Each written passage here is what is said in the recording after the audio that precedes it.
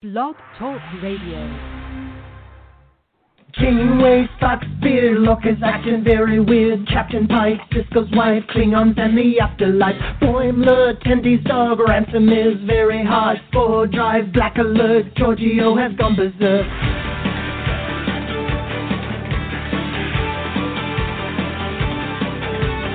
Teacher, Batless, Edward is an idiot. Spock is dead, Worf is wed, Chekhov's wearing red.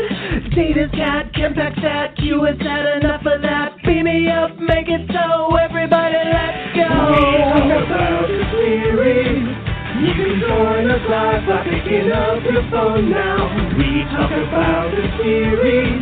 We're coming to you on your streaming services now. We talk about the series. Comic books and games, we go beyond the show now. We talk about the series.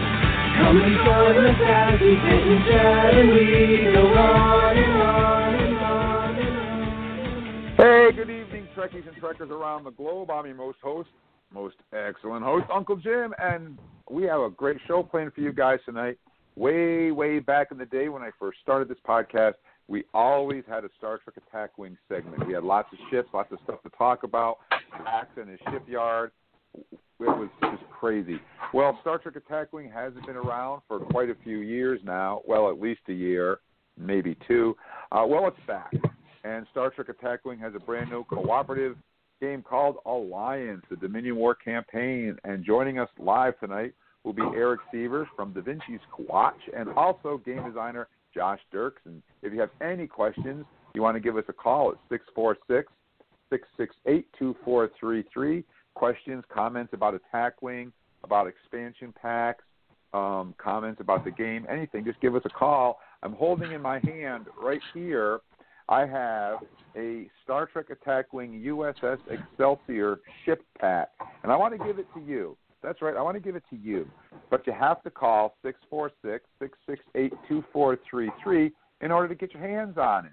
And what we're going to do is everybody that gives us a call is going to go into a pool, and at the end of the show, we're going to pick someone, and that lucky person is going to win this Excelsior expansion pack. And the great thing about it is the Excelsior is used in the Dominion War campaign, so that would give you two Excelsiors that you could use in your Dominion War campaign. All you have to do is call 646-668-2433 and have a question ready for either Josh or Eric. So with me, as usual, are my Trek experts. We'll start off with Eric. Eric is out in Portland. How you doing, Eric? Oh, man, I am doing great. It is a absolutely beautiful spring day here in Portland. Everybody is outside, throwing the Frisbee around, staying socially distant and careful, but man, it is so nice outside. I am super excited to have this kind of weather already this time of year. And I am so excited to be talking about Attack Wing for the first time in I can't remember how long, Jim. It's been a while. It's overdue. We also have with us Charles. Charles is out in Las Vegas. How you doing, Charles? I'm doing good. We got some definitely socially distant weather today. It's cold, it's chilly, and I think Eric calls it rain coming out of the sky. I don't know. I haven't seen a whole lot of it in a while, but we're definitely getting a good dose of it and definitely getting a dose of it this afternoon. Well, I'll tell you what, it was 66 here in Vermont and beautiful. We had the windows open and T-shirts. It was gorgeous. So let me see if any of our... Jim, it's warmer. You've got warmer temperature than we do. It's 50 right now here. Wow. Oh, it's gorgeous here. So let me see if we have our guest with us. Josh, can you hear me? Josh, are you there? Okay, I'm going to have to work on Josh. Let me scroll down here and see if Eric, can you hear us yet? Yes, I called in. Can you guys hear me? Hey, Eric. Okay, that's Eric. All right, we got Eric. I called. Anyways. I called on my phone. Josh. My friend's working on the computer right now. All right, I got to try to get hold of Josh. So what we're going to do, guys, is I'm going to turn the show over right now to Eric. He's going to go around the globe and start some fan shout-outs here real quick, and I'm going to try to get a hold of Josh and try to get him hooked up. So, Eric, take over for a couple minutes while I try to work with Josh, okay? All right, you bet. Well, as always, guys, about 3/4 of our listeners come from the United States of America, where we broadcast from. But in that number one spot for our international listeners this week, we have Holden Steady from last week, the UK, with 5.05% of our listeners. That's a pretty good chunk there. And it's been multiple weeks that they've been above 5%. So that's kind of a nice little boost that we haven't seen for a while. In our number two spot, we have Australia with 3.98% of our listeners, exactly where they were last week. And we always appreciate the folks down under listening to us. In our number three international spot, we have our brothers and sisters to the north, Canada, with 0.05% of our listeners. In the number four spot, still in that top five, came out of nowhere several months ago, and somehow they're holding on, Norway. 2.66% of our listeners. Can you believe that? Thank you, folks in Norway.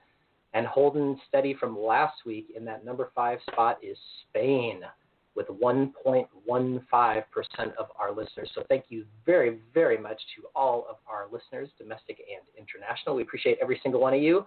And it's just a real treat to share our love of Trek with all of you. Now, we're going to assume that Jim is still working on getting Josh connected, so we are going to move right into our fan shout-outs. You ready, Charles? Sure am. All right. Our number one fan shout-out this week goes to Nikki Nowak from Nuremberg, Germany. Nikki's one of those folks who listens to us from Germany, and Germany doesn't often make it into our top five, but we get lots of shout-outs from them, so thank you so much for listening to us, Nikki Nowak. We're also saying hello and a big kapla to Gordon Dakin from Massachusetts in the United States of America. I used to hail from Massachusetts out there, Gordon, and it's beautiful out there, especially in the fall time. Thank you so much for listening to us. Top fan Phil Kisafin Dunn is listening to us today from Lincoln, Nebraska, here in the United States. Thank you, Phil, so much for listening. Bill Campbell from Melbourne, Australia. That's right, one of those folks in our number two international spot listening to us today. Thank you, Bill. And my last shout-out this week goes to Diogo Linder from Puerto Alegre in Brazil. Wow, that's so cool. South America. Charles, who's on your list this week? Well, we're going to start off with James Stocking in southern Idaho in the USA. Gene Mitchell Belvedere from Ottawa, Canada. Mark Anthony Creamer from Brisbane, Australia. We have top fan Ray Jackson from Long Ridge in Lancaster, England. And Ross Martell, greetings from Devon, UK. And I think I'll keep it going with Joy Cranker from Syracuse Lake, New York. I wonder if Jim or Leslie knows that person. It's possible. Actually, I do. Michael? I do know Joy. Do you know Joy? I do. I do know Joy. She called the show a couple of times, and I wanted to give her a special shout-out. And we do have Josh with us, so we're going to go back to our normally regular scheduled programming. I'd also like to say hello and thank you to listening to Michael Langdon from Queensland, Australia. Top fan Eric Donnelly from Michigan. Top fan Randolph Kroom from Columbia, Georgia. And last but not least, we'd like to say thank you to listening and a hearty kapla to Martha Enriquez Emanuelson from Monterrey, Mexico. Thanks for listening, guys. We couldn't do the show without you. And now we're going to do some Star Trek birthdays.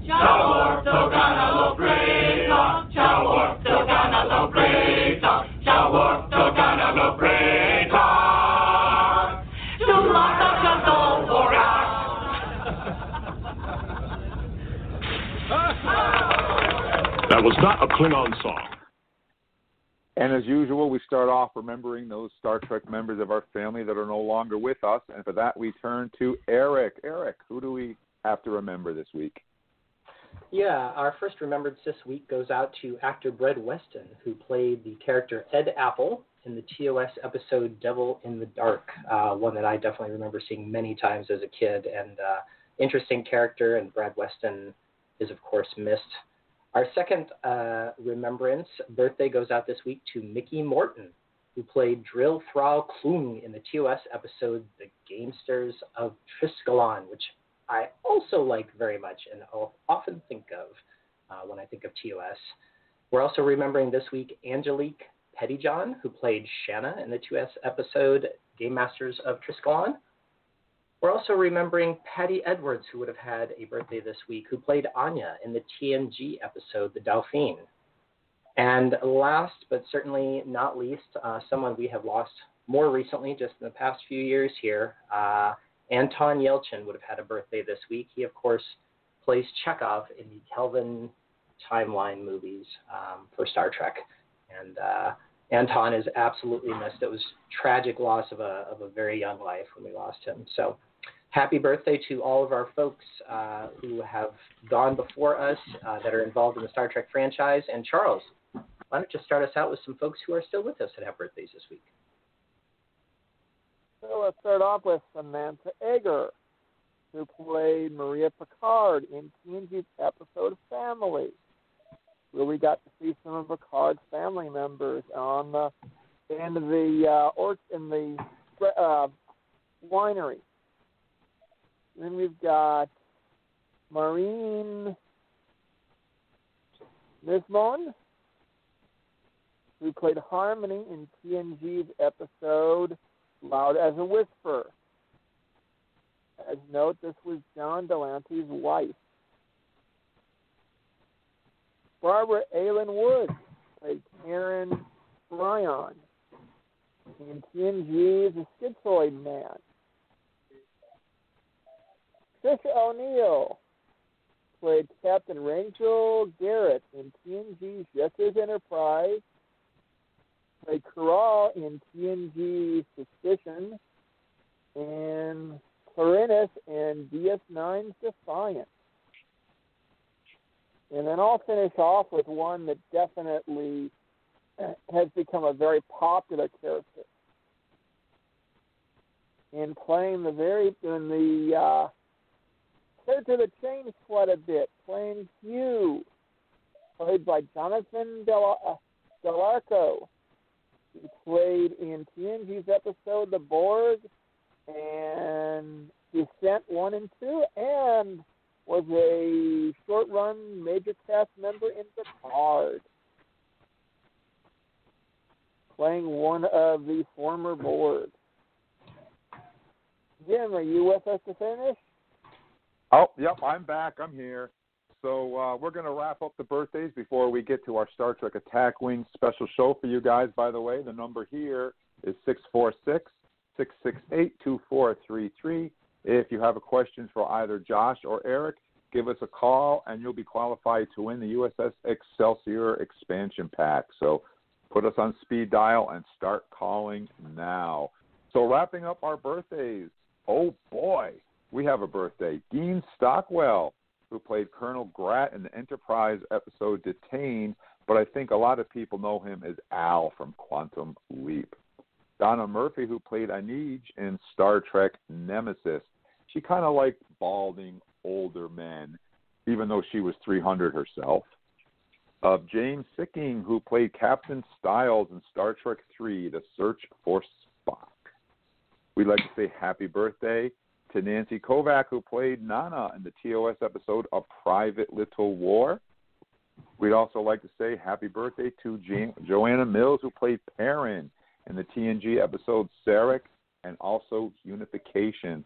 That would have been Sarek's second wife, although you could say presumably her third, because he had Cybok with a Vulcan princess. So I'm not sure how that all fits into the timeline.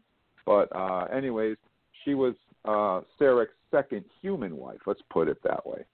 We'd also like to say happy birthday and kapla to all those warriors out there. Patrick Massat, who played Duras in the TNG episode Reunion and Sins of the Father. Great, great actor there. Great character. And finally, last but not least, the big one for tonight, maybe we'll talk with Eric a little bit about her Attack Wing card. Who knows? We'll see where the show ends up. But we'd like to say happy birthday to Jolene Blaylock, who played T'Pol on Star Trek Enterprise. And I know that she has a brand new Attack Wing card that's available in the Vulcan Live Long and Prosper faction pack. Maybe we'll have a chance to talk to Eric about that a little bit later. So, okay, well, that wraps up our birthdays, guys. We're going to dive right into the show. I believe we do have with us Josh. Josh, can you hear us now? Yeah, it's all set.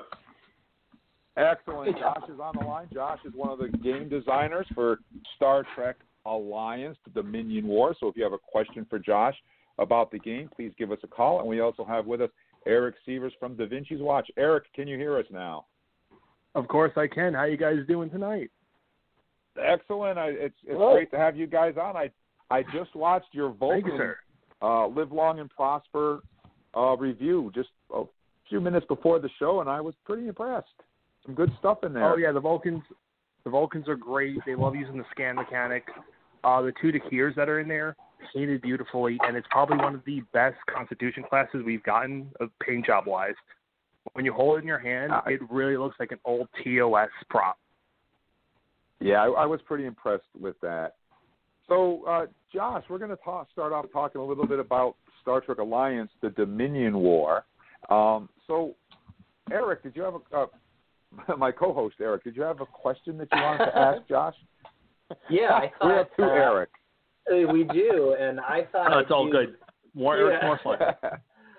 I thought I'd do just a little bit more of an intro for anybody who is listening to us tonight that might not know what this is that we're talking about. So Star Trek Alliance, the Dominion War Campaign, is a starship battle game. I think I'd call it a miniatures game set in the Star Trek universe. One or more players can create their own Federation captains, form a task force, work together to defeat the Dominion over a series of campaign missions. The one cool thing is that there's many cool things, but this box contains everything one or two players need to play the full campaign, including pre-painted plastic ships, custom dice, cards, tokens, and a 6-mission campaign book. And if you buy, of course, multiple copies of this, you can play with up to 6 players on one table, which sounds like a lot of fun to me. The idea is that you play this game over and over again. You play the different missions, and as you go, you build up experience points. And then on your next mission, you're able to spend more experience points and kind of level up before you go into the next mission. So that is just the kind of game that I love. And Josh, I wanted to kind of like rewind back to the beginning just a little bit. I remember first seeing, I think, what was a proto version of this game back in 2018 when I attended Origins. And I think that this is the same thing. Maybe you can confirm that with me. And I'm kind of wondering when I don't know if it was you or when whoever first pitched this game to WizKids, and when was it first picked up? Okay, so we can go back to the beginning, or we can go back before Alliance was even pitched to WizKids, because I actually come from playing Fantasy Flight's X-Wing miniatures game, which is the flight path system that Star Trek Attack Wing leverages to do its mechanics as well. They're essentially the same game system. There are some big kind of differences in how they feel, but the mechanics are largely the same. So Alliance is a very interesting project in that Heroes of the Aturi Cluster already existed, and it was a free PDF campaign with a bunch of new materials and like an 80-page PDF rulebook that you could download for free for X-Wing. And it introduced co-op play to X-Wing with this sort of system that I had built to automate flying certain ships. And it was quite popular. That was posted for the first time in 2015. Proceeded to be, very popular over the handful of years kind of following that.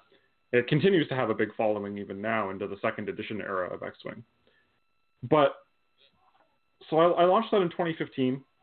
I started working at Linvander Studios in 2016. Founded it with business partner Thomas Gofton, who was a big Attack Wing fan. I had not actually played much Star Trek Attack Wing prior to that. And it's kind of a strange thing how it came about, because we would go and do conventions where we would show off our games that were in the works, and we would schedule meetings to, see if we can pitch designs to various publishers and whatnot. We had a meeting with WizKids at Origins 2017, where we had 3 prototypes to show them. They liked several of them. One of them they took with, and then at the end of the conversation, Alliance and the idea of doing a co-op attack wing game was not even something that they had thought of, and it wasn't even on our agenda to discuss. And Tommy kind of sneaks it in there at the end, like, what would you say if you could take attack wing and make it cooperative against the game? And Zev's first reaction, because it was Zev over at WizKids who we were pitching it to, was just, can't be done. And Tommy replies with, can be done, has been done, would you like it? And that was the hook that that was the seed of the interest that sort of became that project. Wow, that's a great story. I love that. You just being at the right place at the right time and then talking to the right people. So you had developed the Heroes of the Artillery cluster before. What are are there major differences between the two, between Alliance and Artillery cluster, or are they very similar? So the biggest thing about them is the idea of cooperative play, because you can battle against, the game has a system for moving ships around using the rulers and rolling for them using the dice and all of that. And B, the idea of this sort of overarching campaign where, as players, every time you do a scenario, you're going to battle against the automated opponent, do some objectives, accumulate some experience points, and then spend them to improve your captain and continue. Those 2 arcs are very similar. Where they differ is more in the details. Heroes of the Artillery cluster was conceived of originally as a project.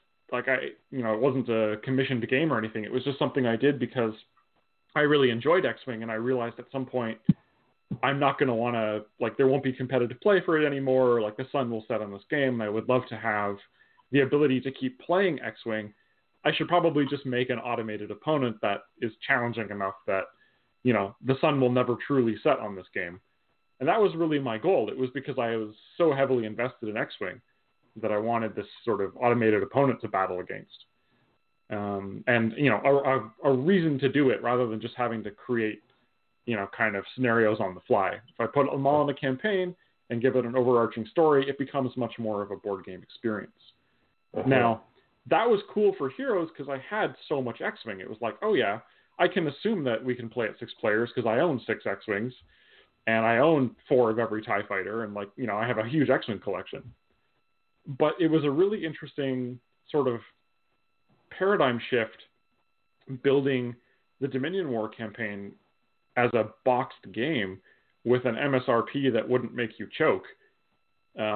Because that Heroes of the Artillery cluster experience assumed that you had a whole collection worth at minimum hundreds of dollars of MSRP.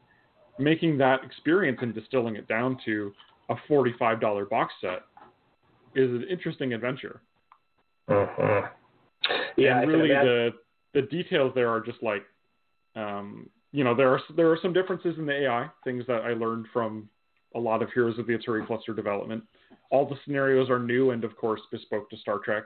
The card pool of upgrade cards that are specifically for Attack Wing Alliance or Star Trek Alliance are compatible with Attack Wing, but are totally brand new and designed for competitive play.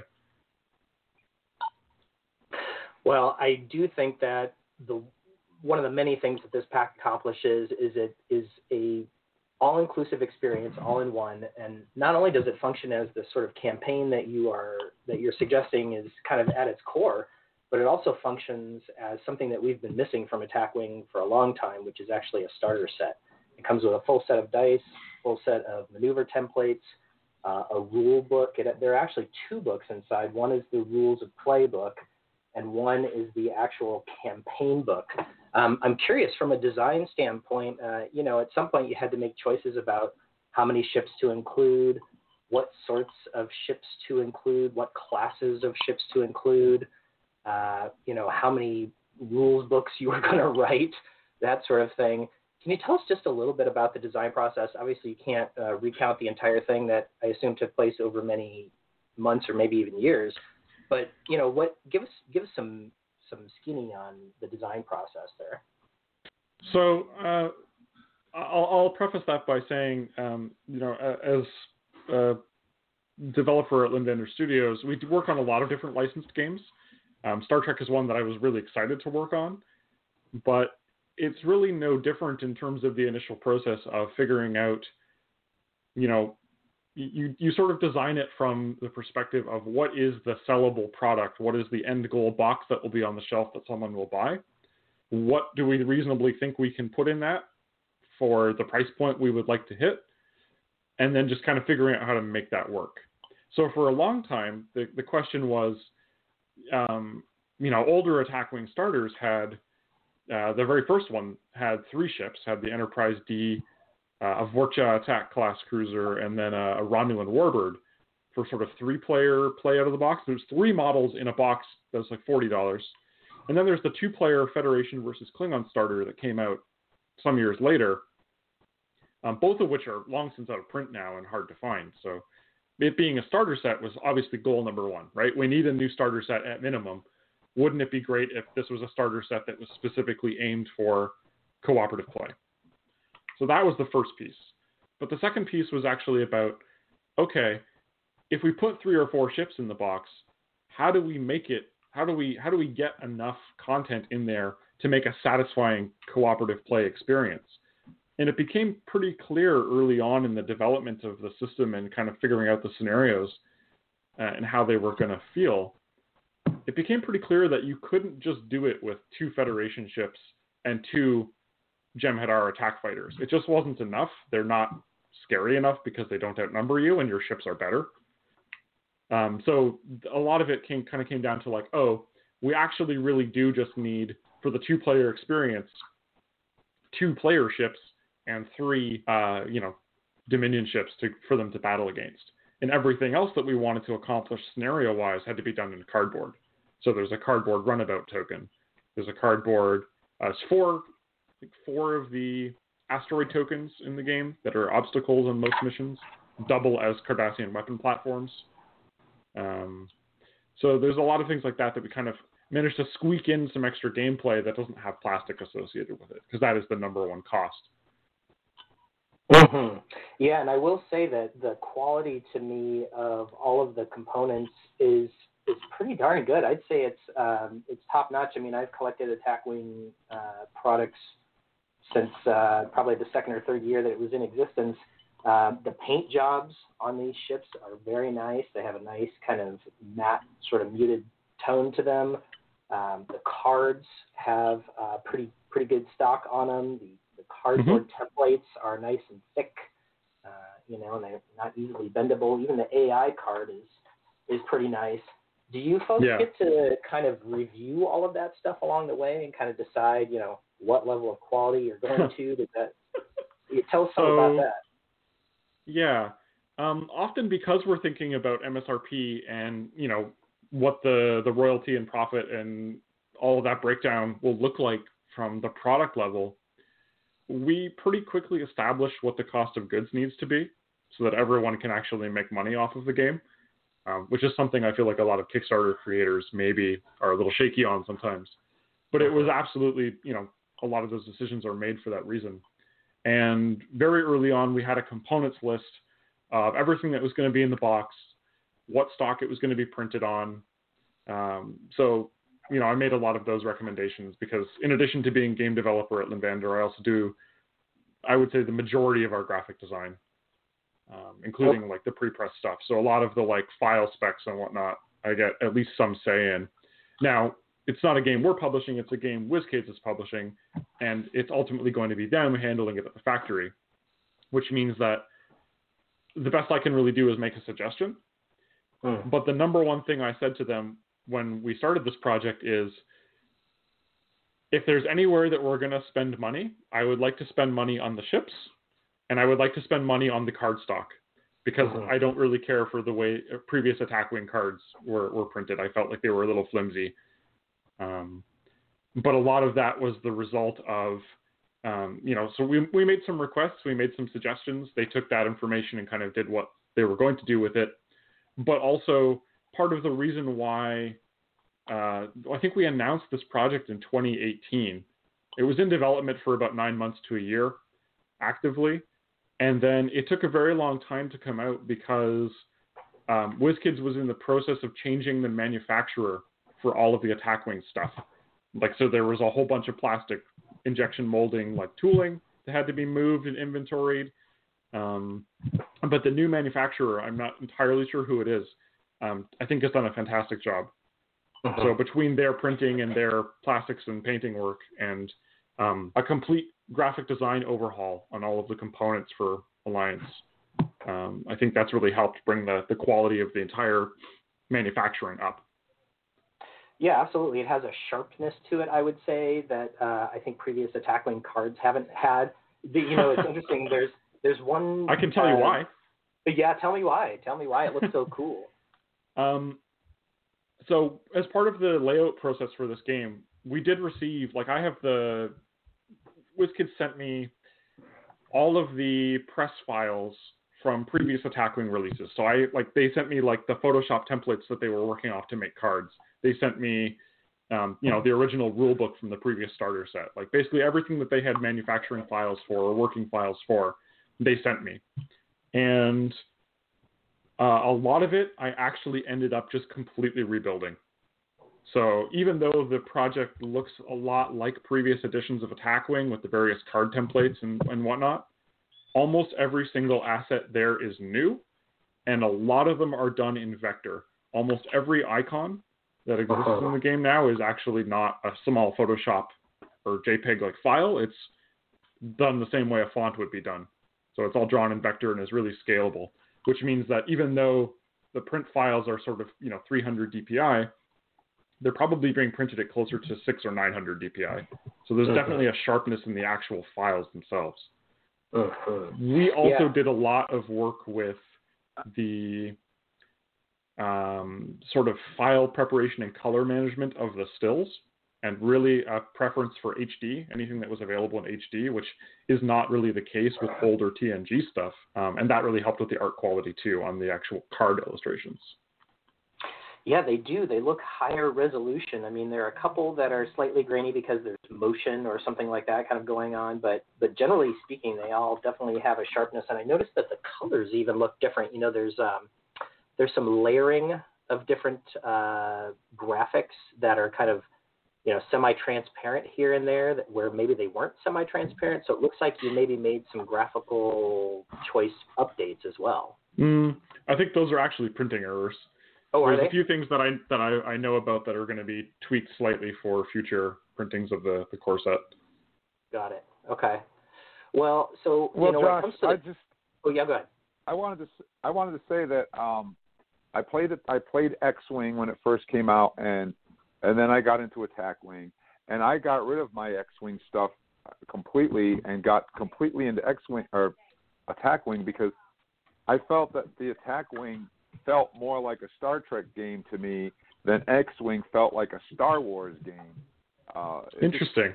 Attack Wing just felt like they were big. Well, I'll give you an example. I'm shooting at a TIE fighter, and I shoot at the TIE fighter 5 times, and he's still alive.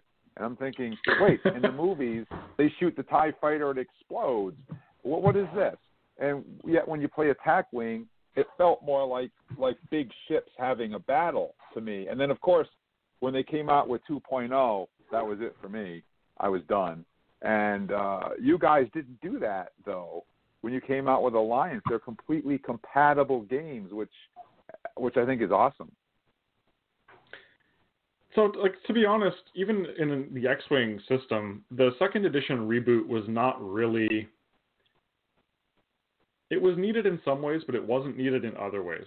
The biggest problem that I think both systems had after years and years of expansions and development is just from a design perspective and a content development perspective. It's just you have so many cards and you have so many, after doing so many designs, you have certain combinations or powers that are just a little bit too good. And designers and collectible game players often speak of power creep, right? future releases become so much better than previous releases. And both of the games had that sort of problem where there were so many cards where they just weren't good enough anymore.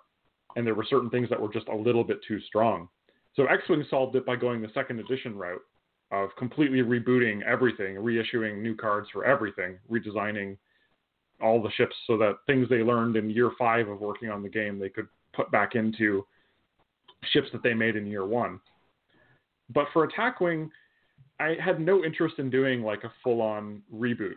They offered it to us. WizKids said, like, if you want to completely overhaul this, we're okay with that. But we came back and we said, no, it would really be best if people who have bought into Attack Wing and have big collections can have a seamless experience if they're going to be able to eventually port more of that over. I don't want to make it one-way compatible. I want to make it future-proof. And from that end of it, that was a smart move. And also the biggest problem with like the balance of it, because one of the things we struggled with early on in the project was just in our early testing, we weren't using original cards. We were using stuff from Attack Wing. Like we were using basically just Tom's Attack Wing set, rated it for all the cards we thought would be cool in a cooperative setting, and tried to build lists out of them and sort of, we sort of had like a functioning whitelist of like, oh, this is legal in co-op, this is too crazy. And we worked with a lot of those cards, but it became pretty apparent to us that like certain design spaces weren't really being tapped. And also WizKids requested about halfway through development, like, I know you're using the current cards that exist because we're making like a standalone thing, but it would be really nice if you could just make a new set of 24 cards. And at which point I just said, okay, sure, we'll do that. But if we're going to do that, I'm going to try not to use anything from older Attack Wing stuff, except for a few choice cards that some competitive players have told me are highly desirable, like the photon torpedoes. But basically, like it was, we're going to make brand new cards because then I can totally control all of their squad point values, which in Alliance means their experience point values. And we can totally design a tight set of 24 cards that are useful in different combinations and make the experience of leveling up your character and spending your experience points a compelling sort of adventure, right? And something else that I really liked about Alliance is I was running Attack Wing games at a local game shop here, and every time we tried to do a tournament, people would ignore the rules of the tournament, and it just came down to a blow each other up and forget about completing the missions, and it deteriorated into an all-out battle. And so I think it's great that what you did with an Alliance is that now we have to cooperate with each other and battle against the Dominion, and that changes the whole complexion of the game. It turns it from an individual thing to a group thing. And the minute you do that, I think you open it up to all kinds of great stuff, because one of the things we used to do is do the Battle of Wolf 359. We take the big board cube, I put lights in it and everything, and we put it in the middle of the table, and everybody brings their fleet and battles the Borg, and that's what we used to do. But now we can do it with Alliance because you have the great AI system, which is outstanding, by the way, I might add. But listen, we have a caller on the line that has a question for you. And let me see if I can get the phone lines to work here. Let's do it. Hello, thanks for calling Trek Talking. What's your name and where are you calling us from tonight? Hello, Jim. This is Joy. It's Cranker we from were just Saranac talking Lake. about you. How you doing tonight? I heard my name, but I didn't know what you were talking about because I was doing dishes then. We're talking about Star Trek Attack Wing and the new game Star Trek Alliance, the Dominion War campaign. No, I didn't know why you mentioned my name, though. I heard my name, but didn't know why. Oh, no. What we do each week is we give a shout-out to fans that are listening around the globe, and yours was one of the names that we picked, and so we just gave you a shout-out and kind of say thank you for listening to the show. And you were listening because now you're on the line with us. Yes. So well, I have great. a question. I know someone here that does game developing, and I know we've been able to participate in some of his game developing. Come and test out his games, and he gets our feedback and sees how it goes. Because they mentioned you don't want to make it too easy or too hard, because then people either get bored or frustrated. I was wondering, how long did that part of it take place where you had to like develop how it was going to work? And I also wanted to know, where would the marketing for this be? Will this be like a private store type something that's sold, or online, or like big stores, or where? Well, I'll tackle the marketing and sort of retail question first. So the game is available in like hobby shops everywhere. It's in general distribution. If you go to a board game store, they'll at least, they probably stock other games from WizKids, so I'm sure they would be able to get it for you. It is also available directly from WizKids through their website. They have an online store. So you can definitely get a hold of it. It was a little bit tricky there for a while because I think initial demand completely outstripped the fulfillment, but it seems like it's a little bit more widely available now, at least from what I've kind of been keeping up with. As for the second question, the system is really two parts, right? There's this automated opponent, which has its own card and its own rules for how to equip enemy ships and move them around. And then there's the component of the scenarios that the players have to tackle where the other side is being played by this automated opponent. I mean, realistically, you can play the standard skirmish game for that, you used to play competitive attack wing. If you took your fleet and each of you played one ship and you made a fleet out of Dominion ships and just let the Alliance AI run it, you could play a standard competitive game. Now, if you were using your attack wing cards, you'd probably completely wreck the AI because it's not really built to compete at that level, but it would work. So there was a lot of sort of early development of like, oh, right, we have this AI, it's got to work like this, these ships have to feel like this, what are good moves in, the sense of attack wing, like when should it battle stations, when should it scan, all of that sort of stuff. That was sort of one layer of like, test the AI repeatedly in a vacuum, just in battles. The second layer was, okay, now we've got the AI working in a way that is challenging enough. Maybe it's a little dumb in places, or like, if we play it with equal squad value, it probably isn't strong enough. But that's fine, because then when you get to the point of laying out the campaign and figuring out what story we were going to tell with the this little 6-mission campaign that's included, we really got to design all of the scenarios in such a way that played to the AI's strengths. So often when you're playing the scenarios, you are outnumbered. You are in the Gamma Quadrant. There are going to be more Jem'Hadar attack ships than you can reasonably deal with, or than you would be expected to play against if you were doing a competitive game and a human player was playing them. And that's part of the way that we've made the game tense. It's just like, you're never really in a position where you have the upper hand.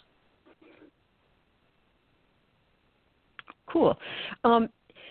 Is this also like a card building game? It kind of can be. You mentioned about cards.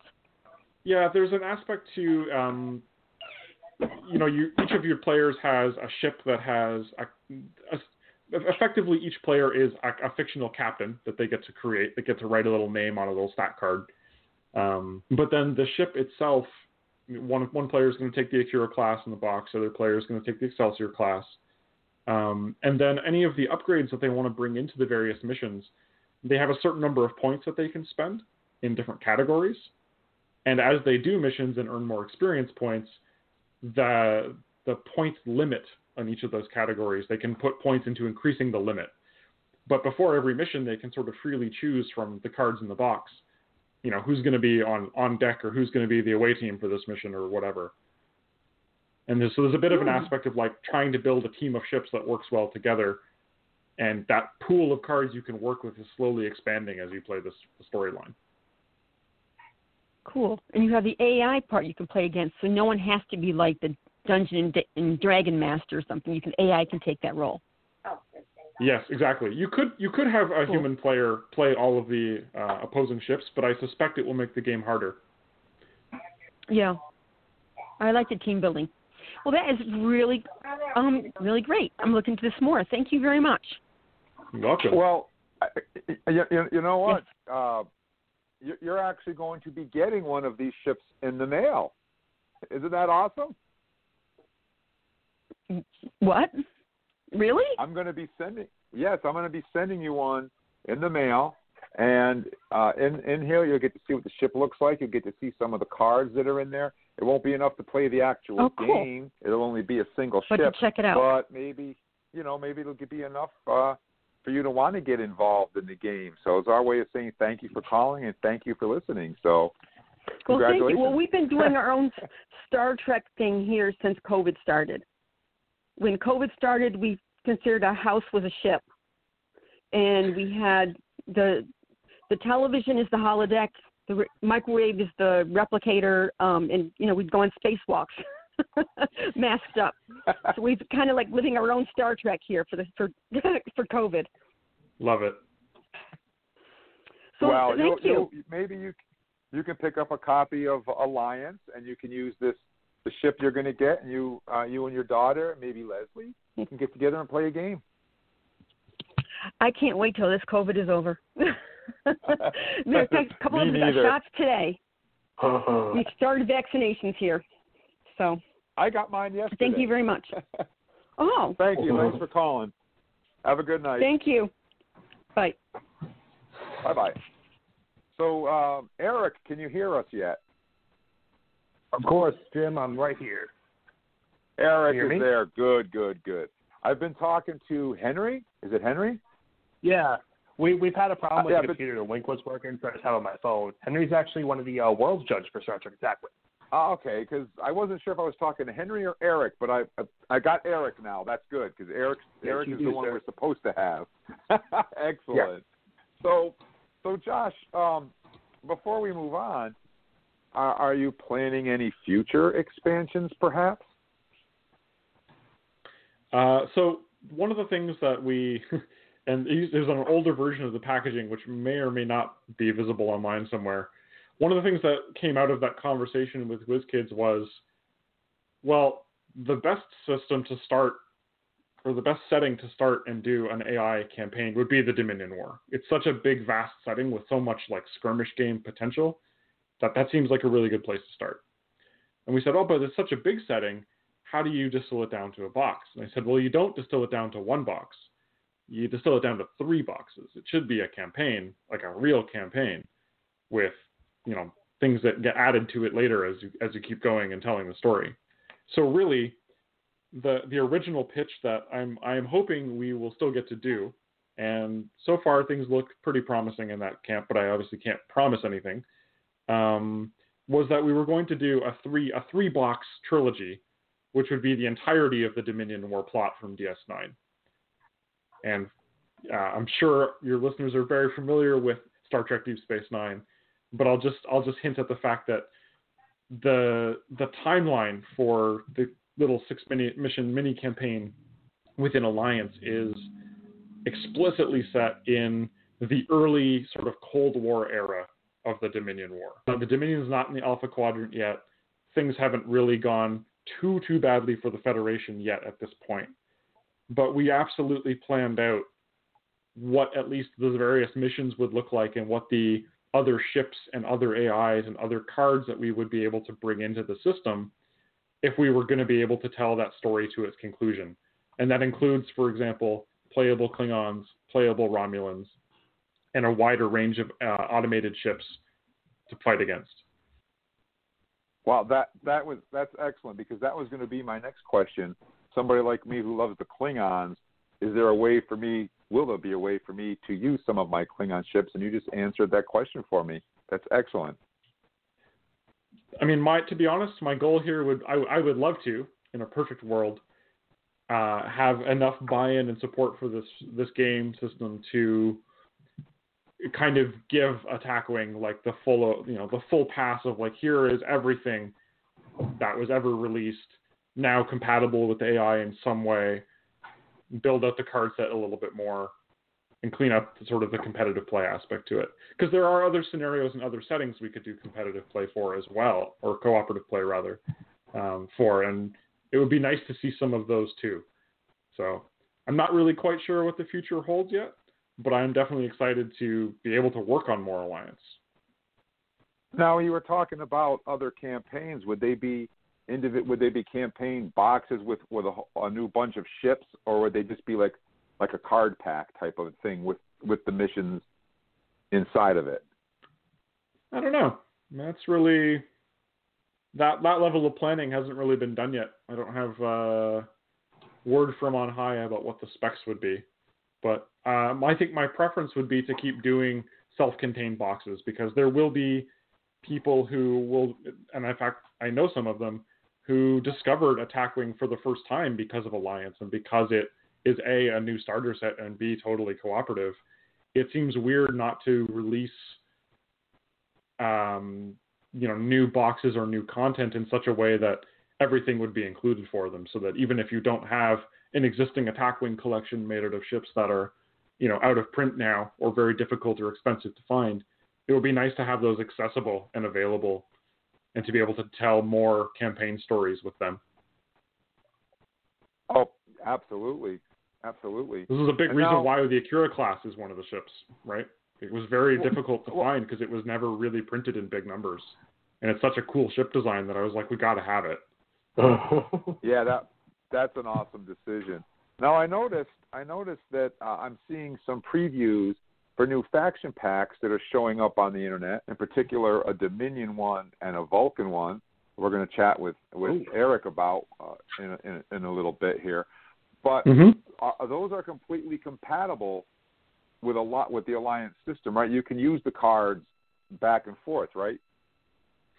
Alliance was only ever intended to be one way. So anything that's in an Alliance box has a little Star Trek Alliance icon in the corner, and those are the ones that you can use for your Federation captains to level them up. The stuff that is in the existing faction packs, and you can correct me if I'm wrong here, but as I understand it, they had been designed some time ago, I think, and it wasn't clear when they were going to get released. So as far as I know, nothing in there is Alliance compatible, because I haven't had any hand in the development of them. So, Eric, can you hear us? Yes, I can, sir. Okay. Yes, I am. So, excellent. So, if somebody were to buy Alliance and somebody were to buy the Vulcan faction pack, are the cards compatible? Can you use the Alliance cards that you bought with the Vulcan faction pack or the Dominion faction pack? So the cards from Alliance are completely playable in Star Trek Attack Wing. A lot of them are actually very good, like Calculating and Battle Hardened. And if you want to take it the next step and use the new faction packs with Alliance, you can. There's 2 missions in each one, especially the Tacumbra is in the Vulcan faction pack. So you could just make your own mission and just go full Deep Space Nine theme missions and just have some fun with like some fan-made missions. That's what we've been trying to do. We've been making one with Deep Space Nine as a playable thing. Just have more fun with the system. Well, that's great. So basically, we have a brand new starter set for anybody that wants to get into the game. They can buy the Alliance cooperative game and use that as a starter set. And we also have, if I remember correctly from your video, there's actually 4 faction packs coming out. 2 of them you've already reviewed, but there's 2 more. Yes. There is a Klingon faction pack coming out soon and a Federation faction pack coming out soon. I'm looking at them right now, but I'm not allowed to say what's in them to a point. Wow. Which I'm sorry about. So Attack Wing, well, that's all right. So Attack Wing, it sounds to me like Attack Wing is getting a second breath here. Yeah, it really got hurt with the them switching factories. COVID didn't help anything. Like the last things that came out before this was the Borg and animated faction packs, which are great. I love the Star Trek animated series from back in the day. But they're very good. You should go seek them out. And Star Trek Attack Wing is getting its next breath. We're getting as much stuff out as possible. That's the point of the game, I think. We just want people to play again. That's why I started my YouTube channel, just trying to get as much more eyes on the product as possible. I didn't know anything about it until I moved down here to Florida. But the people at Davinci's DreamWorks 2 showed me the game, and I'm a big Magic the Gathering player, and I see it more as a deck builder with just the models. So I'm really excited when I got into it, and I've been playing it ever since. Yeah, I've been watching your videos on YouTube. Like I said at the top of the show, I just watched the Vulcan one before I came on the show, so I would know what to talk about, which is cool. Yeah, so, the Vulcan one is very Charles, good. Eric and I have been talking to Josh and Eric. Did you have any questions you wanted to ask before we dive into these packs? I was going to say the one compliment I really had was the fact that I haven't gotten a chance to play it myself, but I've seen a lot of demos of the first mission, and everything is you got to kind of have to play to the mission. You're not going in saying, "Oh, I'm going to sit there and conquer these ships." No, you really want to try to get the mission part of it in. With so much of I've seen tournaments and a lot of the OPs, we're going to go sit there and solve this mission. Yeah, but my opponent wants to sit there and just forget about the mission and just go kill me. And it's like, I like that part of it. And something else I've seen that I think Eric fits in very well with this one, our Eric, is the fact that he has family members who are not miniature players. Yet he had them playing the game because it's a co-op tabletop game, not a miniatures game. Which I'm hoping to do that a little bit with some of my friends when I can start seeing more people out and about.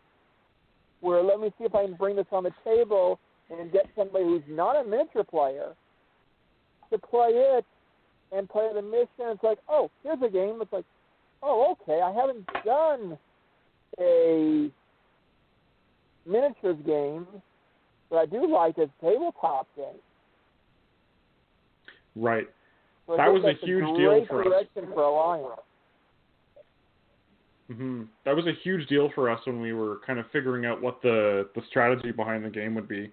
And really, like that, I think that's the charm of the cooperative play is like, if you love Attack Wing and you've been playing it for years, and you have friends and family who, were intimidated by the fact that there are hundreds of cards and dozens of ships and all of that, Attack Wing makes it, or Alliance makes it very much like if one player, if you've got the knowledge about how Attack Wing works, almost all of that transfers, and you'll have a really kind of tight single box experience that's really quite approachable for people who might be interested in the theme, but were put off by, the competitive play of Attack Wing. Yeah, definitely. And, you know what else works really good about it, Josh, is the fact that in the original Attack Wing, you had all the icons, and you had to pick your crew and your weapons and your tech and your captain, and you had so many points to spend, and it could feel daunting to a new player. But with Alliance, you've made it so simple because it tells you in the book on the first mission, you can take the Excelsior and it recommends what to take. You can take the Akira and it recommends what to take. And you don't have to spend a lot of time explaining to a new player what the points are, what the cards do, what any of this means, because it's all laid out right there for you. And here's your cards. You put them on your ship and you play the game. It's very easy to pick up right out of the box, and I think that's a huge plus for the game. Absolutely. I mean, it's just so easy to pick up on the game right out of the box, especially if you're playing with someone who's played it before. It's very easy for a new player to jump right in and play the game. In fact, I've watched Eric on his Facebook page play with new players, and they didn't have any problem picking up the game. Yeah, I think that's one of the best things. I think that's one of the best things about Alliance is that Star Trek Attack Wing, the competitive version of Star Trek Attack Wing, is absolutely mostly a deck building game. There's some piloting involved, but some of these card combos that Josh was talking about that have, become increasingly powered over time. You get to a level where there's only certain fleets you can build and really compete at a particular level. I love the fact that Alliance took a completely different tack, and I don't think it is a deck building game at all. First of all, you start out with so few. You don't have enough cards. Right? You don't have enough cards, so you have limited slots. You start out with very few upgrades. You only, even if you really nail the missions, you're only adding like two SP, or so every round. So you're not upgrading everything immensely every time. So, I sat down and I played this with my wife and with my 12-year-old kid, neither of whom have any interest in any sort of competitive miniatures game, and we had a blast. I sort of DM'd it, as we were suggesting before, where I ran the bad guy ships, just so that they had a bad guy to battle against. But they really, really liked it, and they were making decisions and working together, and I did not give them any advice as to where they should go or what they should do. They just had to figure it out for themselves. It was so much fun. Fantastic. Mm-hmm. That warms my heart. It's a great game. It's a great game. I'm so glad that you created Alliance, because it really does. It brings a whole new dimension to Attack Wing, and it brings it back to the forefront again. I know there's a lot of fans out there. There's a lot of people that invested a lot in the game, and I think it's great that you guys are bringing it back to a whole new audience. I think that's wonderful. Absolutely wonderful. Hopefully this sells like hotcakes. So if you have been it certainly felt like it's selling and, like hotcakes. Well, that's good. I hope it continues to sell like hotcakes. I want you to sell as many of these as possible, because I think all of us who have purchased it, who are Attack Wing fans, are duly impressed and really looking forward to future releases. So please go out and buy it, everyone. It's definitely worth the trip. That's for sure. Mm-hmm. Absolutely. Absolutely. Oh, plus the idea, if we want to add more players to the game, just add more sets. And I like that ability of saying, we want to add more players. We can just, you bring your box, and I'll bring my box. And gee, we got 4 players right there. Bring a third box. We can get 6 players out there. We can get the missions going. And it's not like, we're limited. It's the fact is, the game is set up to add more players. You just need more kits to go. That was absolutely something that was brought forward from the original Heroes of the Aturi Cluster design in 2015, because I designed Heroes to support 6 players, and it made sense to, because I had so much X-Wing. And that was a pretty big, bigger than standard competitive play squad, but manageable, works on the play area. But for Alliance, the whole challenge of distilling it down to a meaningful 2-player box, that was actually the really tough part. All of the scenarios were built assuming from day one that they could be played by 6 people. And then we actually had to do a lot of extra testing for the small end. I only have one set, I only have these components, period, to make sure that was a really tight experience. That was actually the biggest challenge design-wise. Mm-hmm. The 4-player scenarios were we played them for the first time, and they're these seem great. Okay. We played them 2-player, and they don't work quite as well. Oh, okay, we got to change those. How do we change sort of both ends? Because the game plays quite differently with 2 than with 6. But I think both experiences are great. Yeah, and I'll say for anyone who hasn't had the chance to play Alliance yet, the big difference that Josh is sort of referring to is that the rules book has a chart, and it shows you, depending on how many players you are playing, which and how advanced of a Dominion attack ship is deployed on particular turns throughout the game. So, for example, when you're playing this game with 2 people, you may only have 3, maximum 4 ships that are out on the board at any one time. When you play with more people, ships come out more frequently. There are more ships, so that's how it becomes scalable. Mm-hmm. Yeah, and the squadron idea of having these things fly in formation, so that if you have a certain pack of ships that shows up in a corner, you roll 1 dice and it's 4 ships in that corner that are all moving based on that one thing. There are efficiencies in the game that make it even better, I think, for a low number of players. I do not play 1-player games. This is literally the first miniatures game, I will say, that I've ever sat down and played 1 player, and I also had very much fun doing that. That was how I tested the majority of the scenarios. I've played basically every scenario at every player count at least once, probably several times for some of the lower ones, just to see, because some of them are quite variable in how they can play out. Others are less so. Some of them have a pretty big dice luck component. So there was a lot of it seems good, but let's play it again with another player or with 2 more players or whatever, and just make sure that it all works properly. Well, I've definitely been impressed with the intelligence of the AI. You know, I think there's only been I think I've played it maybe 4 or 5 times, and in all of those AI decisions, there's maybe been 2 or 3 decisions that it's made that may not have been optimal moves. That must have taken an enormous amount of just, you know, trial and error, testing it over and over and over again, seeing how it was going to work.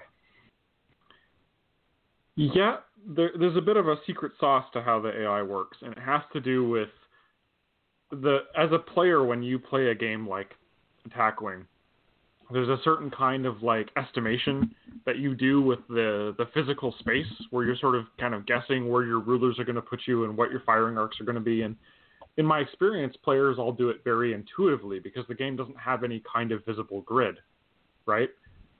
The AI was actually, the way I designed it was entirely based on basically figuring out what that invisible grid was and then manipulating it until it worked properly. So, and then also by not making the enemy ships completely predictable, there's some variation in their movements.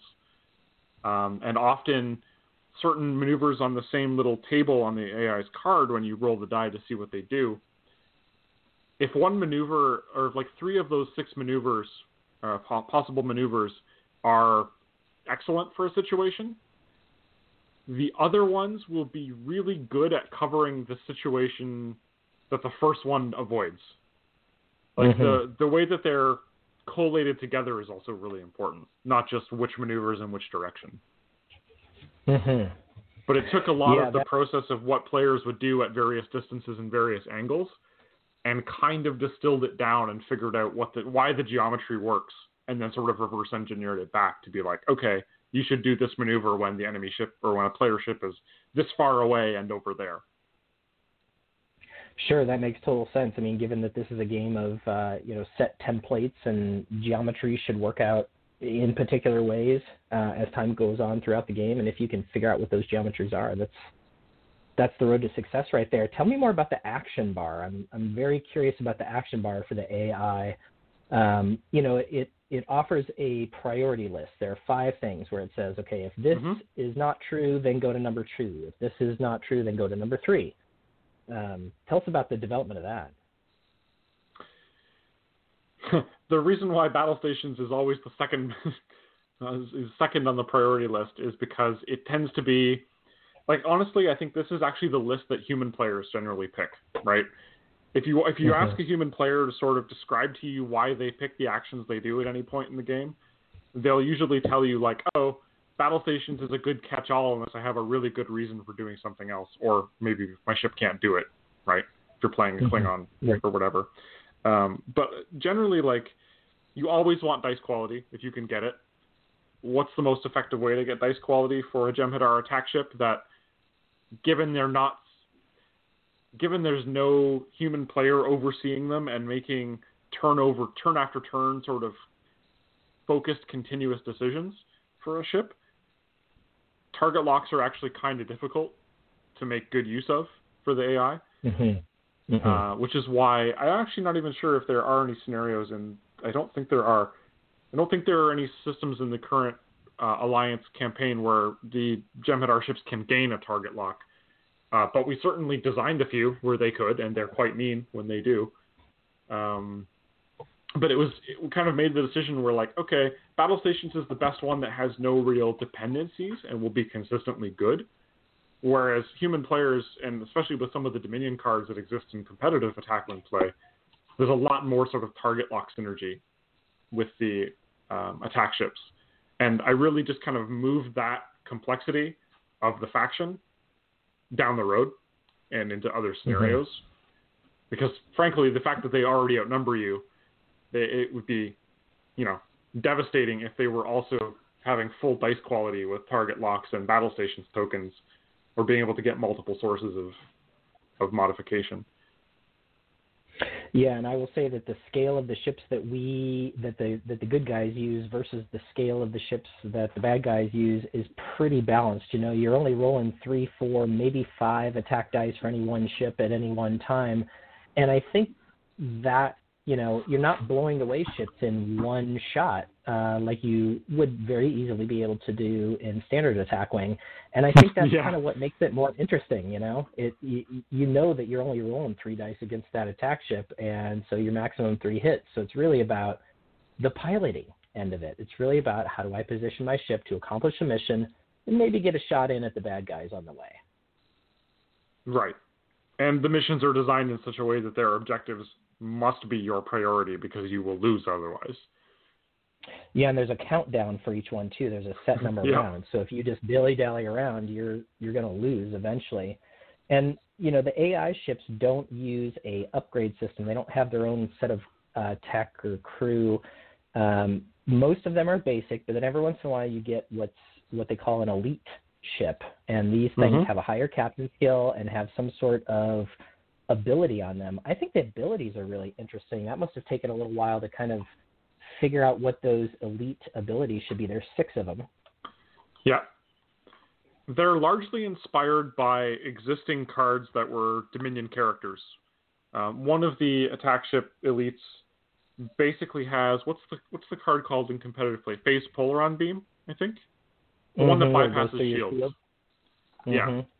So some of them were lifted directly from existing cards and sort of adapted.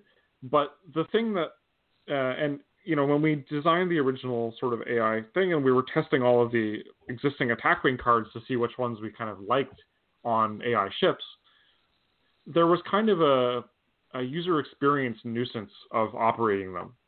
Because the AI is really streamlined to just roll and move and pivot and do all the stuff you need to do for it, that lets you sort of focus on what you're doing as a player and not have to think at all about how the game is going to react to you. You just got to, do the little process that's listed on the card. And when we did a lot of the early design, all of the cards that we thought were interesting and cool and were, kind of fun to play against on AI ships, they didn't have any kind of internal logic about how or when they should get used, because obviously they were made for human players. So the biggest thing about designing all of these elite enemy ship cards was just yes, we can leverage some of these existing abilities, and if you know attack wing, some of them will be very familiar to you, but they all have to be worded in such a way where it's clear what the AI ship will do with them, or clear when they will use them. And that was sort of the big reason why we ended up not doing upgrade cards for enemy ships. It's a bookkeeping thing, but it's also a make it so I don't have to think about how they work. I just have to read the card and do the instruction. Yeah, and I think some of the new WizKids templating for cards probably helped you in that regard. Big bold letters when attacking, big bold letters combat phase, that sort of thing. Kind of makes it very clear when things are supposed to happen.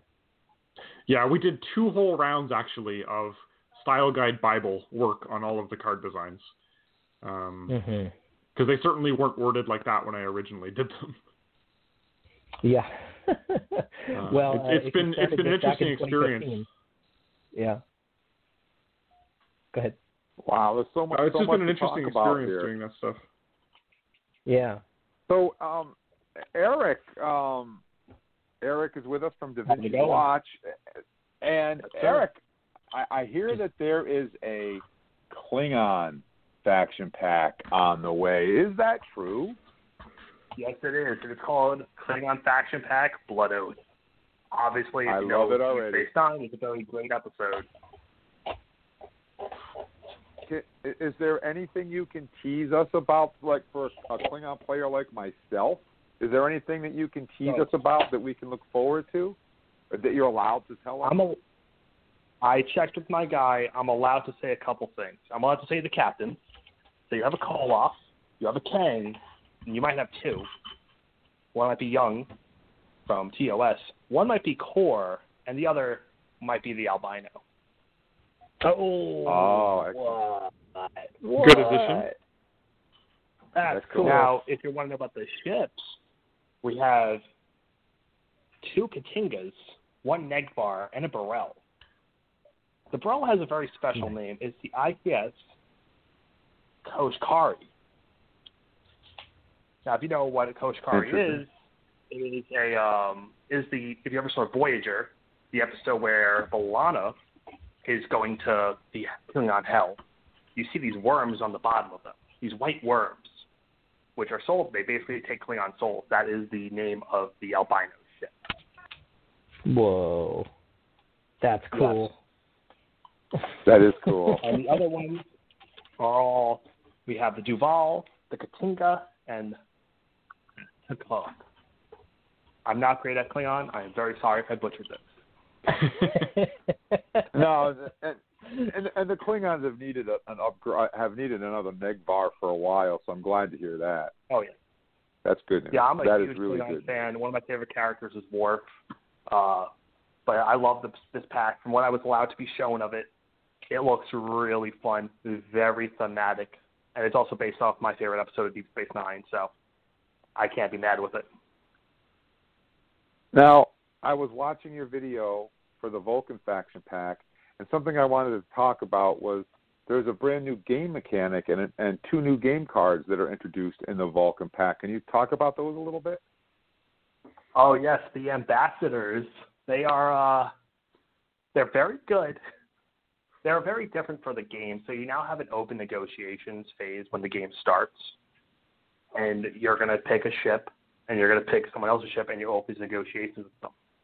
As long as the ambassadors are assigned to a ship, but they're not connected to the ship in any way. They don't take up a resource. They don't take up a slot. They are supposed to be very thematic with this is what they do. Your Star Trek's always about negotiation at the end of the day, not about war. These 2 are very aggressive that are in the Vulcan faction pack. I think they're more themed around Enterprise Vulcans. But they're great. It's really fun to watch. It is scary at some points with for a competitive scene of them, because you're able to, and this is going super spiky, you can build your ship to where you cannot accept your negotiations, so they're automatically denied. So it's very uninteractable. You just do stuff to your opponent. Well, I saw that. There was the one that you were talking about that actually kills a crew member. Was that Sloval? Or I believe it's Bashar. I have to look at it. Yes. No, it's the female one, yeah. So basically you're able to build to where you don't have a 3OS upgrade on your ship. And if you open negotiations with her on that ship, you can't accept them. So they're automatically denied, and you can just take any crew in the game and just put them away before the game starts. Yeah. Crazy. That's nasty. That is crazy. It's a very, very powerful card. There are ways to get around it. There are things you could build into to protect certain crew, but when you're doing that, you're putting a lot of points into it, and you might be losing somewhere else. It's better to. I always think I've been playing competitive games for most of my life. You always build an all-incomers list. So if you're really something's too integral to your fleet that you need, you should save it. But at the same point, you have to realize not everything's savable at the end of the day. True.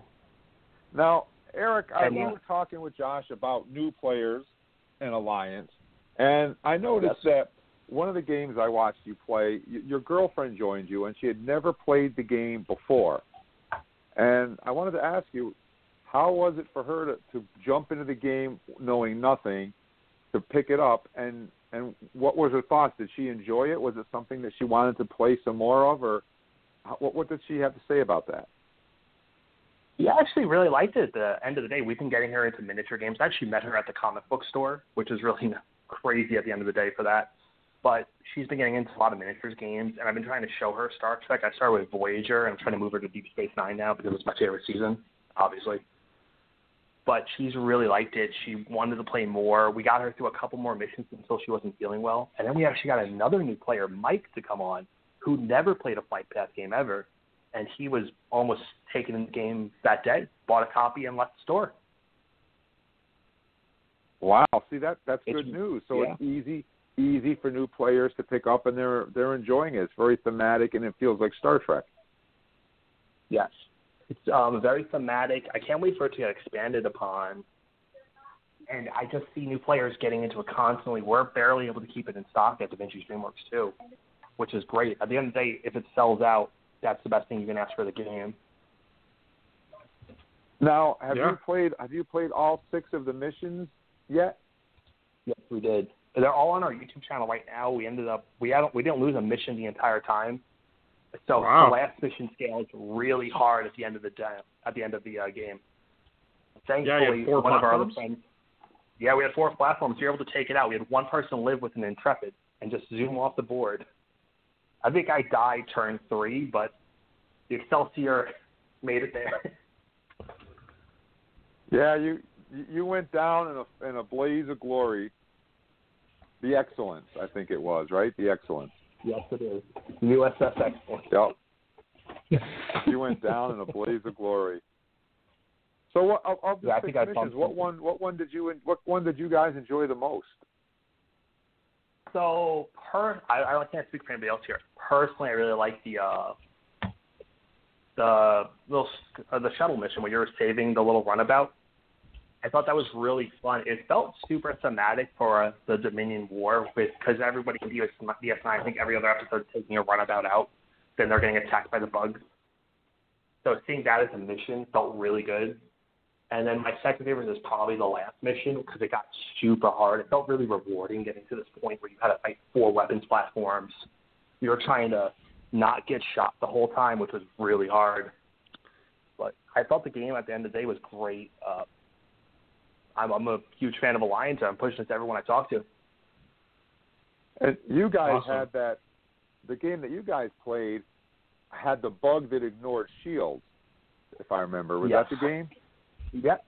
Yeah. And you guys decided to take that one out first. You went right for that one. Oh, yeah. Yeah, I think he killed us one game, and then we had to go for revenge. Yeah. Yeah, the aces are crazy. You went right after. We're waiting to get another round of games going where we just play all aces against us. That might give you the challenge you're looking for. No, we're just masochists. We just want to take it. I'll give you another little hard mode tip there. Spawn an elite enemy, but give it 2 different elite cards for the same ship. So you have 2 powers in stack. Okay. Those start to get out of control really quickly. There we go. Okay.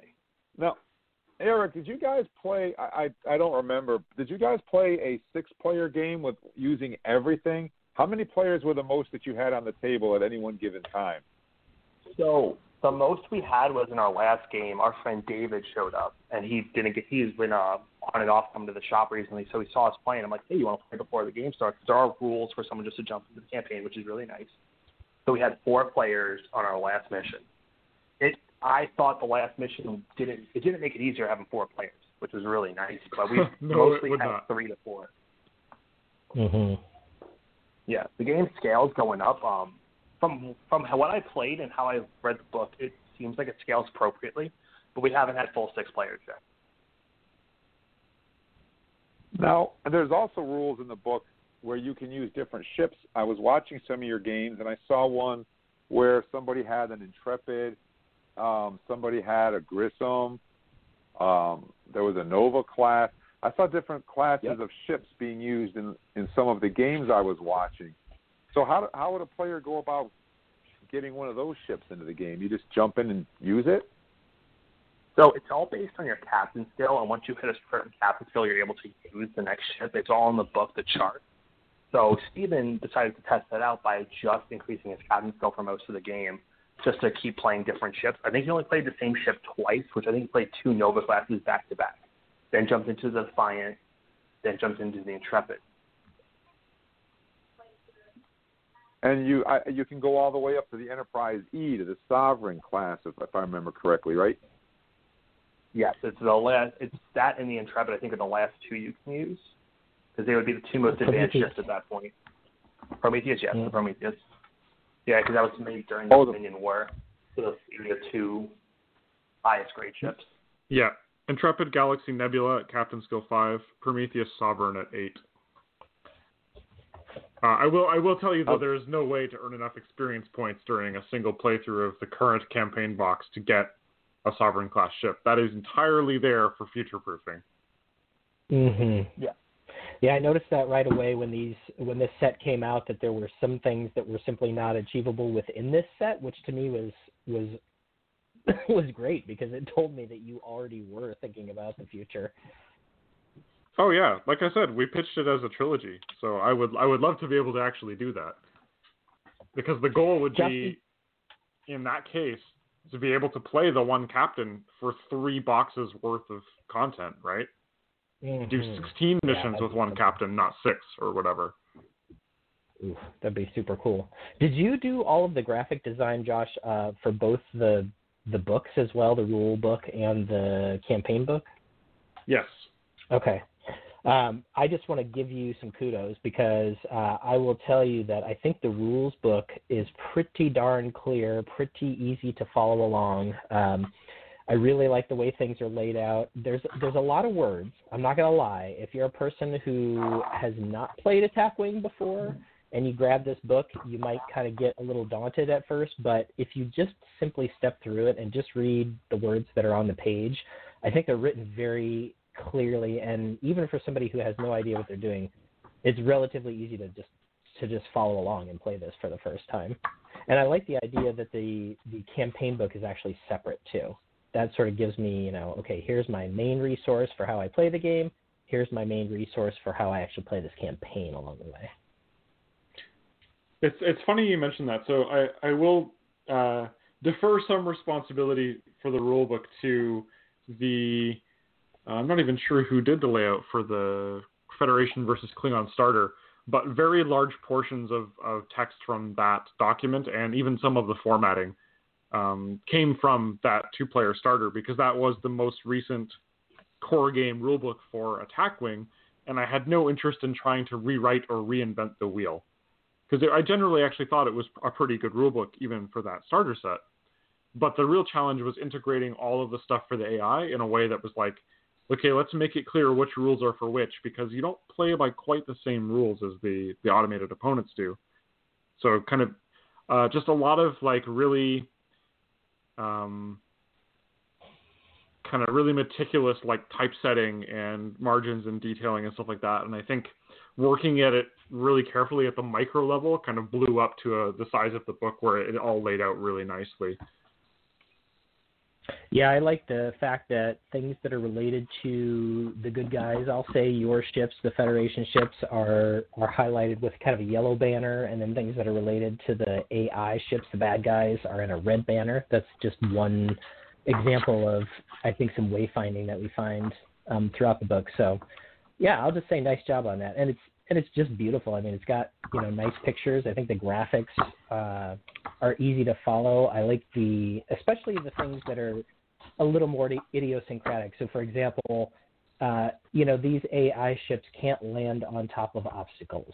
So the rules book tells you, okay, if you're moving an AI ship and it's going to land on top of an obstacle, you have to do this, what do they say, veer maneuver? Is it veer? You swerve, yes. It's more like best effort to avoid hitting an obstacle. If you try and swerve to avoid it and that doesn't help you, you're going to do the original maneuver and just buckle down.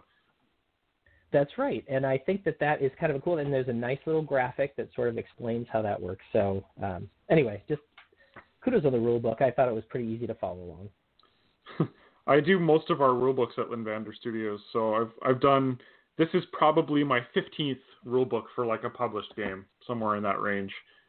So I have quite a lot of experience specifically with game rule books. I think now you need to market a space mat that has the little 4-inch grid on it. Oh yeah. So that you can just look at your deployment positions. Somebody mentioned that on Board Game Geek, actually. I saw someone posted something that was like that. It's a good idea. I know I play in the tabletop simulator community through the Fremont, California guys, and somebody just dropped a new map into Tabletop Simulator that does have that 4-inch grid on it. It makes it very easy to do layouts. Convenient. Yep. Yeah. So I just got so used to doing it with the range ruler when we were actually playing that it's just second nature for me. But the whole system of like showing it on a 4-inch grid in the mission book to make it really clear visually where each area is and what can go there I think is a big help to just set up, right? Because sometimes these scenarios are they're very cumbersome to set up. And the game is so heavily based on geometry that I want to remove as much like variation and random chance from that as I could where appropriate. Yeah, absolutely. And I will say that, just to be clear, this 4-inch grid that I'm talking about, this is all measurable with the range ruler that's included in the pack. So, nobody has to go get a tape measure out or anything like that to do any of this stuff. So if anybody's listening, you just simply take the range ruler, which is divided. Range 1 is about 4 inches, range 2 is about 8, range 3 is about 12. So makes it lay out, I think, pretty easy for, you're right, a lot of components. I mean, you have to look through, you have to look at the chart, know where your ship's going that you're deploying.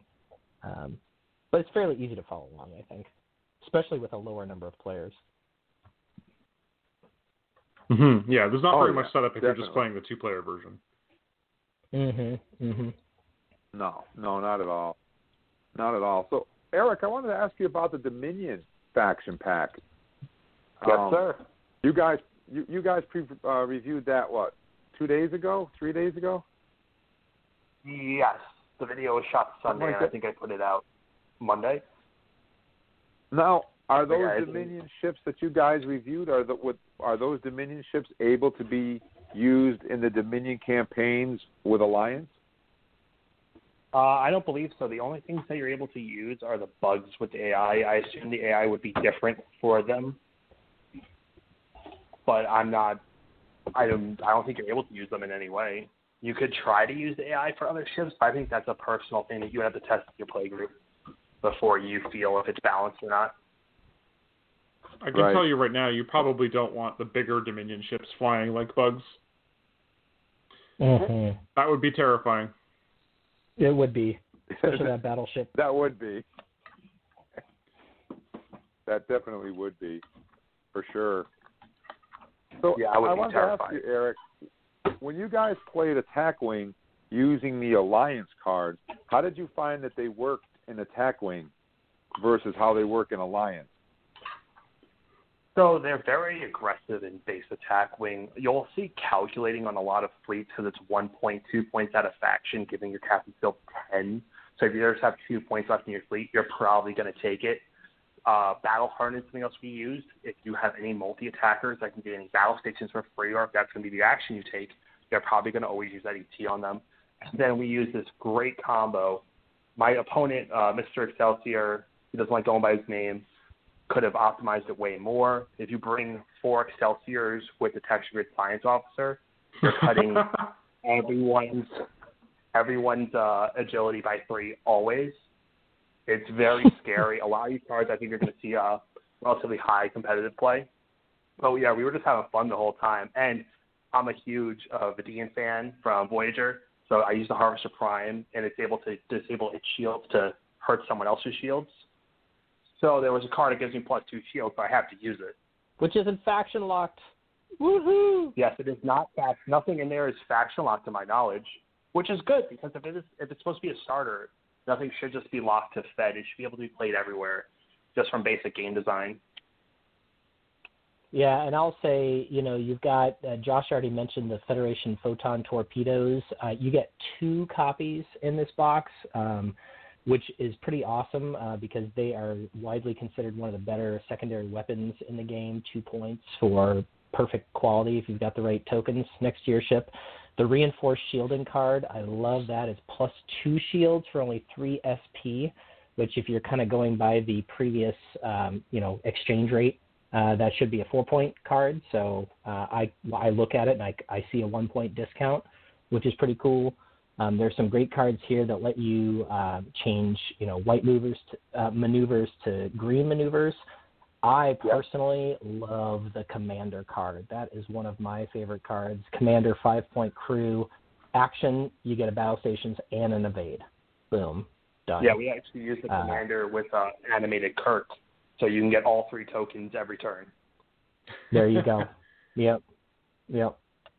So some of these cards translate really nicely competitively into Attack Wing. Now, you have to come up with your own rules, like Eric was saying, based on your local playgroup, your local meta, which of these cards is legal, if every card is legal, because you could pretty easily build some ships that are just going to waste anything in front of them. But man, it sure is fun to have all of these 24 new cards with only 2 of them, 22 fresh cards, 21, because I think there's a Quantum Torpedoes in here we've seen before as well. But yeah, other than that, basically 21 fresh new cards we've never seen before. There's a lot of variety there. Yeah, and Eric, I noticed in the Vulcan pack you guys were talking about today, the Vulcans use scan a lot. Yes, they do. And I noticed that there's a couple of ways where you can convert scan into other tokens that don't go away at the end of the round that you get to keep, and you can have more than one type of the same token next to your ship at the same time. Did I hear that correctly? Yes. With the Tacumba and Nepal, you're able to have.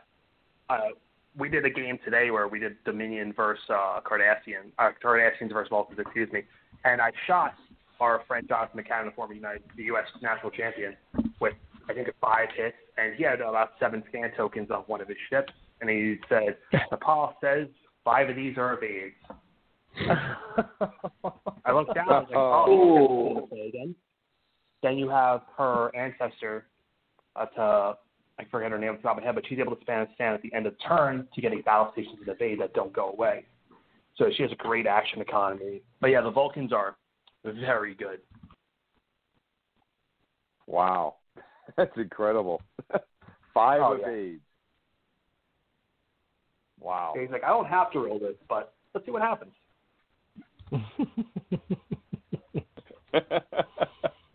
Wow. Wow. So, guys, wow. Time just flies right by, doesn't it? I want to say congratulations to Joy for calling in and getting her hands on a USS Excelsior. I'll be dropping that in the mail to you. I'll try to get it out on Saturday, so thank you very much and congratulations. Enjoy your new USS Excelsior expansion pack. I also want to say thank you to Josh Derksen for hanging out with us and talking about Star Trek Alliance, the Dominion War campaign, and sharing all of his thoughts and insights on game design and all your knowledge. Thank you very much, Josh. Pleasure to be on. And I also have to say thank you to Eric Sievers from Davinci's Watch. I actually reached out to Eric thinking Eric was somebody else, but it all worked out in the long run anyways. And Eric, why don't you let the listeners know how they can find you if they want to watch all these videos that we've been talking about tonight? Thank you, Jim. You can find us at youtube.com/Davinci's Watch. Please come like, comment, subscribe. We're trying to grow the channel. We're huge gamers where we are. We're just trying to bring a new positive light back to Star Trek Attack Wing and everything Star Trek. And you guys can find the link. I just posted the link for the Vulcan expansion pack on our Facebook page, so you guys can check that out. It's also on our Star Trek Attack Wing page. So you can go over there and you can watch the video that Eric just did for the Vulcan faction pack. I didn't put up the one for the Dominion yet, but I'll try to add that one a little bit later. Right now, the only one that's on there is the Vulcan pack because I wanted to talk about that on tonight's show. So I wanted to make sure you guys could watch it so you knew what we were talking about. So I'll get a link up for that to you guys as soon as the show ends. So thank you very much for hanging out with us tonight, Eric, and talking about your knowledge of Attack Wing and for sharing with us a little bit about the Klingon Blood Oath pack, which I'm very excited for. So thank you very much, Eric. Of course, Jim. I know you're a huge Klingon fan. Thank you for having me on, sir. Yeah, we'll have to do this again when we get some more faction packs coming out, maybe. Definitely. I'm always open to doing anything, sir. Yeah, and you got your computer working now, so next time we should be able to get you on right away. Oh, yeah. Yeah, it's pretty easy once you figure it out. And, of course, I want to let you guys know that next week we're going to be talking about Star Trek Voyager. We're going to be talking about, in particular, Caretaker versus Endgame. And what did you guys think about the beginning of Voyager versus the end of Voyager? So that's going to be a lot of fun. And we're also going to have our Star Trek news, Star Trek birthdays, and go around the globe with our fan shout-outs. Same bat time, same bat channel, next week, 7:30. Don't forget to change your clocks. Spring ahead, fall back. So you're going to want to spring ahead because you don't want to miss Sunday's show of Sun Trek with myself and the Leslie Hoffman. We're going to be talking about sexism in Star Trek Part 2. And let's see, we're up to Discovery now. So you guys want to tune in for that on Sunday night at 7 p.m. with myself and Leslie Hoffman. And I can't say goodnight without saying thank you to my Trek expert. So thank you very much to Eric for hanging out and Trek talking with us tonight. Eric, thank you so much. You better believe it. I had so much fun. Thank you so much, both Josh and Eric. It was so great to have both of you guys. I love Attack Wing, and it was a real treat to have this whole group be able to talk about Attack Wing for most of the show. Woohoo! Yeah, we did it. We got it all in there. We did it. And also, we did it. We always seem to do it, which is great. And also, I couldn't be doing the show without my right-hand man, Eric. Charles, I'm sorry. Charles, so thank you very much for hanging out with us tonight, Charles, and for Trek talking with us. Oh, I'm glad to hear we're getting life back into Attack Wing. Oh, absolutely. It's been so missed. I'm so glad to see it back. And hopefully we picked up some new players. Hopefully when Joy gets her hands on the USS Excelsior, she'll reach out and get her hands on a copy of Alliance, and maybe we can get her to make the trek down to Freakopolis Geekery in Whitehall, and we can get some ships on the table and get her to play the game. Who knows? We'll see what happens. But in the meantime, I'm your most excellent host, Uncle Jim, and I want to say thank you very much to each and every one of you guys listening around the globe, wherever you might be, whether you're listening to us live right now or whether you're listening to us on a podcast platform at a later date. We really appreciate your support. And please head on over to our Facebook page, Trek Talking and Beyond. Spell that all out.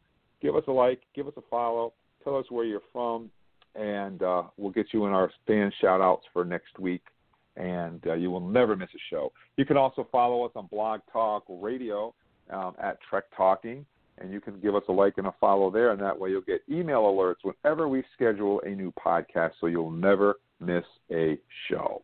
So with that, all of our time is up for tonight. I want to say thank you to everybody who joined us tonight. Thank you to all my hosts.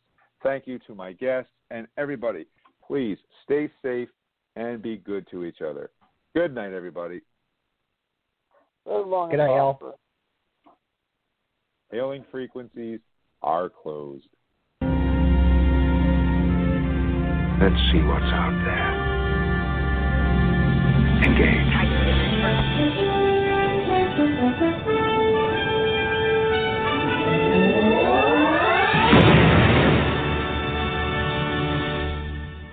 With the Lucky Land Slots, you can get lucky just about anywhere.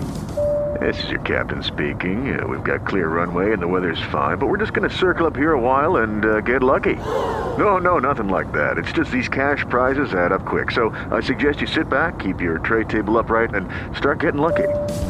Play for free at LuckyLandSlots.com. Are you feeling lucky? No purchase necessary. Void where prohibited by law. 18+ terms and conditions apply. See website for details.